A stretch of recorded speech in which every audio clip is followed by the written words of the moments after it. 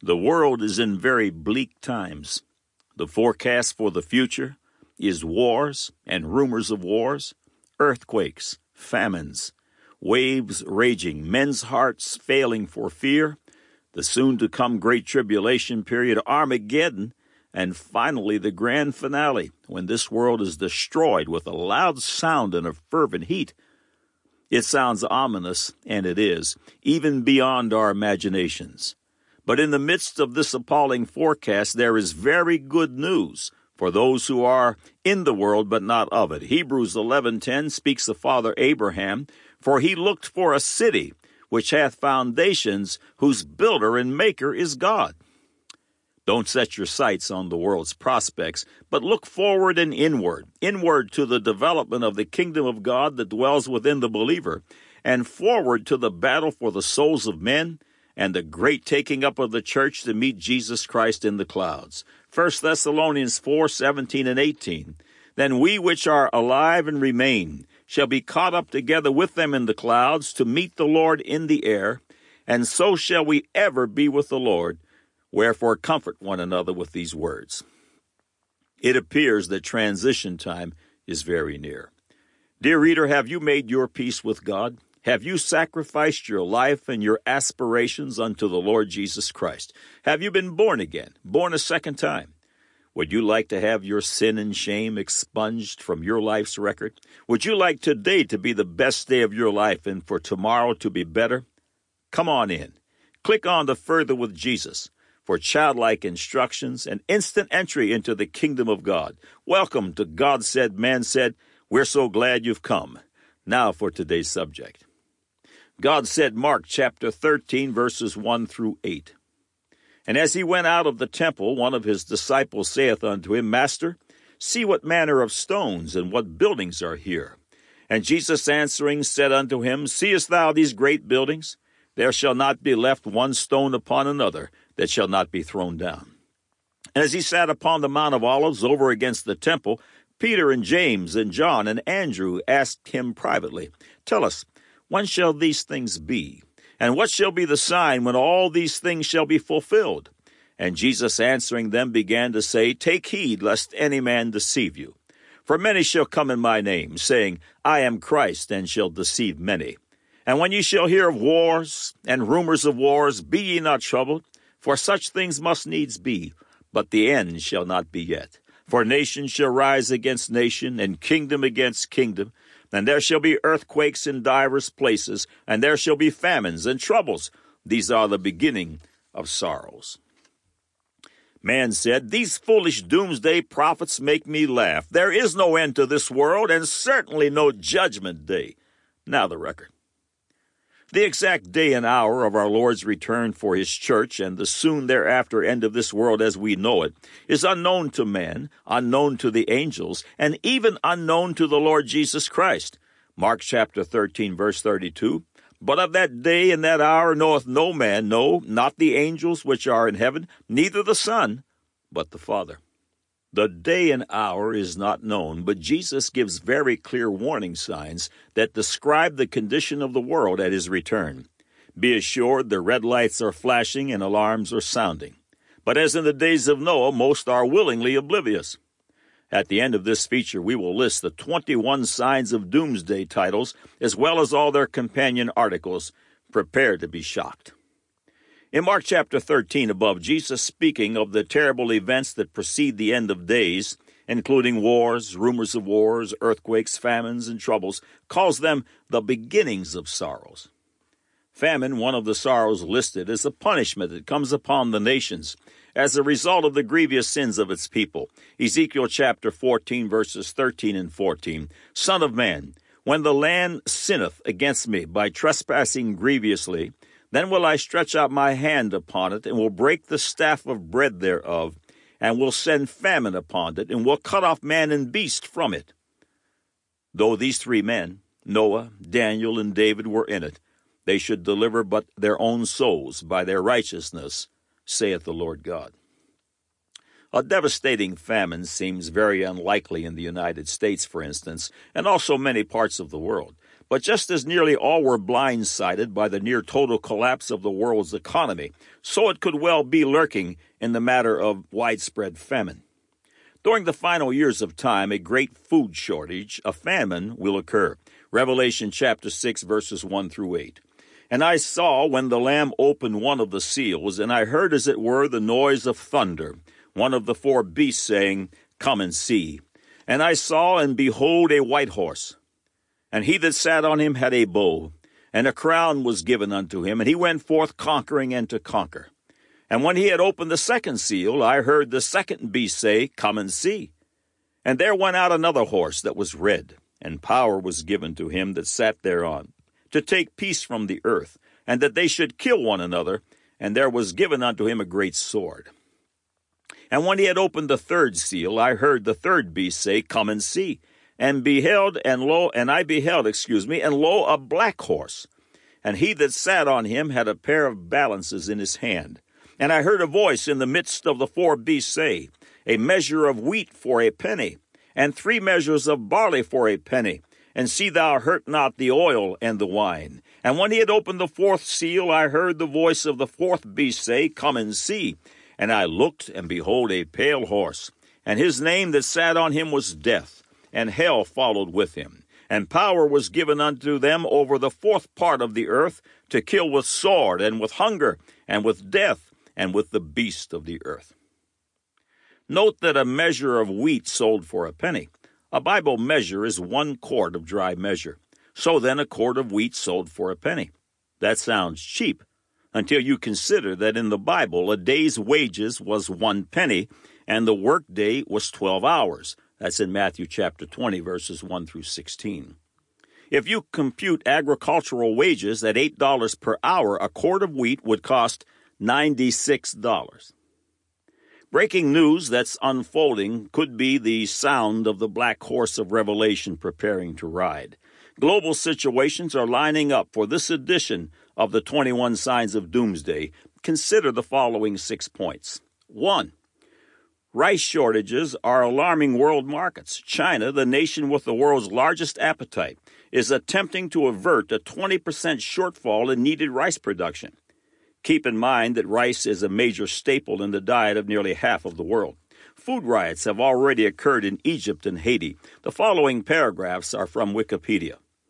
In March to May 2008, some national governments began restricting exports of rice, and some retailers began rationing sales due to fears of insufficient global supplies of the grain, thus becoming another key aspect in the 07-08 world food price crisis.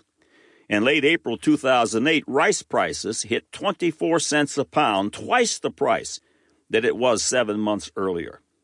While no one single cause is blamed, the dependency of rice supply on oil prices and 6 years of drought in Australia's rice-growing regions appears to have tipped the scales toward a worrisome reduction in global rice supplies and the commensurate rise in global prices, end of quote. Headline, New York Times, March 29, 2008. High rice cost creating fears of Asia unrest. World News Australia, April 24, 2008. Global rice shortage sparks panic. New York Times, April 17, 2008. A drought in Australia, a global shortage of rice. Canadian Globe and Mail, April 24, 2008. From Walmart quotas to a frenzy in Vancouver, Asia's rice crisis goes global. This global food crisis is affecting the supply of critical staples and causing a dramatic spike in prices. The directly affected countries will be forced to draw, through importing, on the world's food resources, seriously increasing demand. This should continue to spike food prices and reduce food supply in general. Number 2. Discover Magazine, January 2009, headline, Baffling Bee Die-Off Continues. The following excerpt is from that article. The mystery affliction called CCD, or colony collapse disorder, continues to harm honeybees, threatening pollinator services and the crops that rely upon them. According to a survey published in May by the Apiary Inspectors of America and the U.S. Department of Agriculture, 38% of beekeepers reported the deaths of colonies with a symptom of CCD between September 07 and March 08. Overall, beekeepers in this group lost 41% of their colonies. Losses were reported among 4 species of native bumblebee as well. The cause of CCD remains unknown. Lead investigator Dennis Van Engelsdorp, acting state apiarist for Pennsylvania, said, "The bees have nearly every disease going, so their immune response seems to be compromised." End of quote. Number 3. I don't recall the exact source of this piece of information, but a major disappearance of the ladybug is being reported. This little creature is part of the world's food chain and will have its effect. Number 4, Science News, August 2, 2008 headline, Feminization Blamed on Farming. The following paragraphs are from that article. Among toads living in farm country, gents tend to resemble the gals, both inside and out. This doesn't bode well for the hoppers impressing local ladies, much less fathering their tadpoles. Like the human appendix, a toad's bitters tissue normally has no function. However, if males lose testicular function, a bitters organ may suddenly mature into an ovary, observes wildlife endocrinologist Louis Gouliad, a co-author on the new study. His team found that bitters organs in males from the agriculture regions were sometimes chock full of eggs, although their viability was never checked. But malformed organs or a feminine appearance aren't the only obstacles to mating, Hayes points out. Behavior can also be affected by chemical exposures. Out of every trial we've done, he says, only 2 atrazine-treated males were even able to copulate.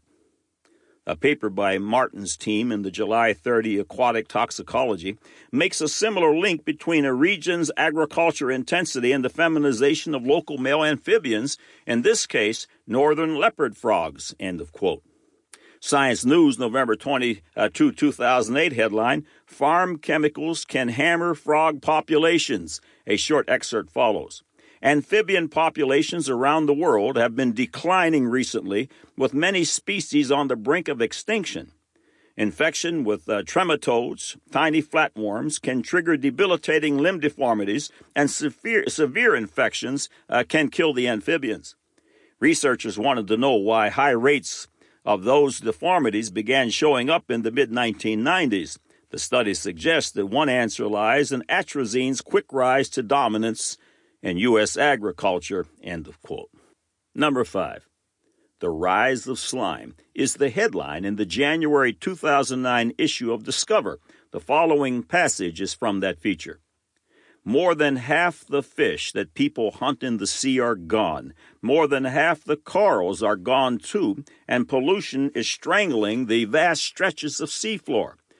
Writing in Proceedings of the National Academy of Sciences last August, marine ecologist Jeremy Jackson of the Scripps Institution of Oceanography sounded an ominous tone. Mass extinction of multicellular life will result in profound loss of animal and plant biodiversity, and microbes will reign supreme.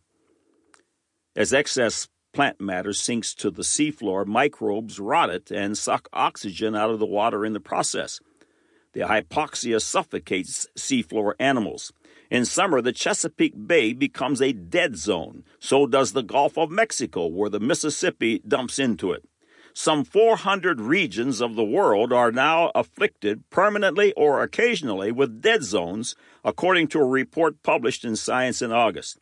When seafloor animals die off, the energy in the ecosystem flows into the microbes and jellyfish, a trend Jackson refers to as the rise of slime. If we do not alter the way we fish, farm, and generate electricity, he predicts, similar dead zones will spread across the continental shelves all over the world, end of quote. Number 6. One thing is relatively certain. In the very near future, we will see a spiraling upward in food prices driven by shortages caused by drought, other related weather issues, disease, etc. Now add colossal inflation, which will likely strike the U.S. economy as a result of printing money that has no sweat behind it, and we could see food prices in the stratosphere. Food one day will be worth more than its weight in gold. The Oxford Analytica posted the following statement on April 15, 2008. Since 2005, the rise in real terms in the price of almost every food item has revived fears of a return to global food insecurity. End of quote. Joel chapter 2, verse 1, Blow ye the trumpet in Zion, and sound an alarm in my holy mountain. Let all the inhabitants of the land tremble, for the day of the Lord cometh, for it is nigh at hand. Is it possible that famine is knocking at the door? God said, man said's advice is that every believer should begin to prepare by storing up at least a year's supply of appropriate foodstuffs, and not just for themselves. When this situation occurs, many of your relatives and neighbors will be unprepared. There are many websites that give sound wisdom on how to create your own food store. Regardless of exactly when the famine occurs, with prices spiraling upward due to demand and inflation, your food store may in fact produce the very best return on investment the world's market has to offer. Serve the Lord with your might. Whether or not you have the means to create a food store, or if the church will even be here to see this famine, God's promise to his children stands sure. Psalms chapter 33, verses 18 through 20. Behold, the eye of the Lord is upon them that fear him, upon them that hope in his mercy, to deliver their soul from death, and to keep them alive in famine. Our soul waiteth for the Lord. He is our help and our shield. God said, Mark chapter 13, verses 1 through 8. And as he went out of the temple, one of his disciples saith unto him, Master, see what manner of stones and what buildings are here. And Jesus answering said unto him, Seest thou these great buildings? There shall not be left one stone upon another that shall not be thrown down. And as he sat upon the Mount of Olives over against the temple, Peter and James and John and Andrew asked him privately, Tell us, when shall these things be? And what shall be the sign when all these things shall be fulfilled? And Jesus answering them began to say, Take heed, lest any man deceive you. For many shall come in my name, saying, I am Christ, and shall deceive many. And when ye shall hear of wars and rumors of wars, be ye not troubled, for such things must needs be, but the end shall not be yet. For nation shall rise against nation, and kingdom against kingdom, and there shall be earthquakes in divers places, and there shall be famines and troubles. These are the beginnings of sorrows. Man said, These foolish doomsday prophets make me laugh. There is no end to this world, and certainly no judgment day. Now you have the record.